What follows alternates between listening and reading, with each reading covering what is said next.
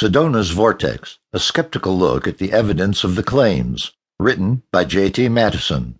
This book is about examining the possible reasons behind the Vortex claims. Is it simply to attract tourists to visit the area? Is it real? What kind of scientific evidence is there for these claims? Is it physiological and simply just the power of suggestion? I am going to approach the subject with an open mind, examining the geology, magnetism measurements, topography, physiology, and yes, even the financial gain to the Sedona area for giving tourist claims of the vortex. What is a vortex exactly? If you were to ask one of the locals that grew up around Sedona, like myself, you would probably hear things like, it's a way to attract tourists to come to Sedona, or it's some kind of magnetic field where people say they feel magnetic energy or spiritual energy. I myself have never experienced any out-of-body experience or magnetic energy coming from any of the spots that they claim are vortex areas, yet I have heard fantastic stories from people that claim that they have. Geomagnetism is the study of magnetic effects of Earth. Earth geomagnetism at our basic useful level is responsible for the direction of a compass or the instinct of birds flying south for the winter. The Earth's magnetic field is important and actually protects life on Earth from the energetic particles of the sun from causing us harm.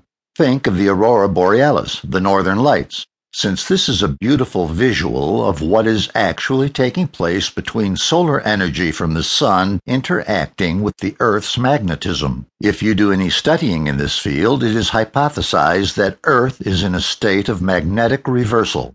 That means they think that the North Pole and South Pole are changing places with each other, thus changing how the magnetic field of Earth is reacting. Sedona obviously has a different high concentration of iron oxide mineral content and makeup in the soil than a lot of other regions in the country. The iron in the soil causes the red when it oxidizes. The red soil is from the low amount of moisture and dry conditions that is a dominant trait of an area that receives very little moisture throughout the year. Sedona soil also contains sandstone, limestone, volcanic basalt, and many high deposits and quantities of quartz rock. So, what does this mean from a vortex perspective? Does this mean that I can simply take a refrigerator magnet, run it across the red soil, and the iron oxide rich red soil will stick to the magnet?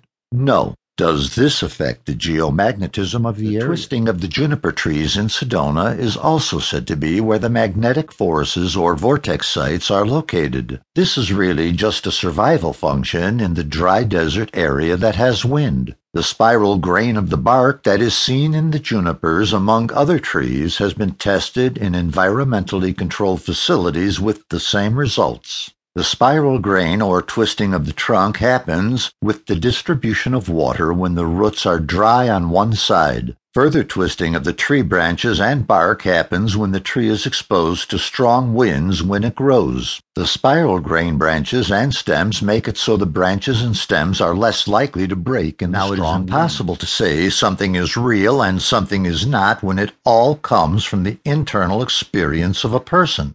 Do you have to travel far to be closer to God or nature or whatever you believe in? Is it the beauty of Sedona that makes someone feel like they are experiencing something supernatural or miraculous? I don't know. Everyone experiences the world differently. Is it the power of suggestion? You believe you will see something or feel something, so therefore you do. Again, I don't know. Even without all the talk of vortex energy, magnetic energy, spiritual energy, how trees will grow, you can simply experience something within yourself anywhere. You could be in your living room, out at the beach, driving, or visiting Sedona. You simply experience it within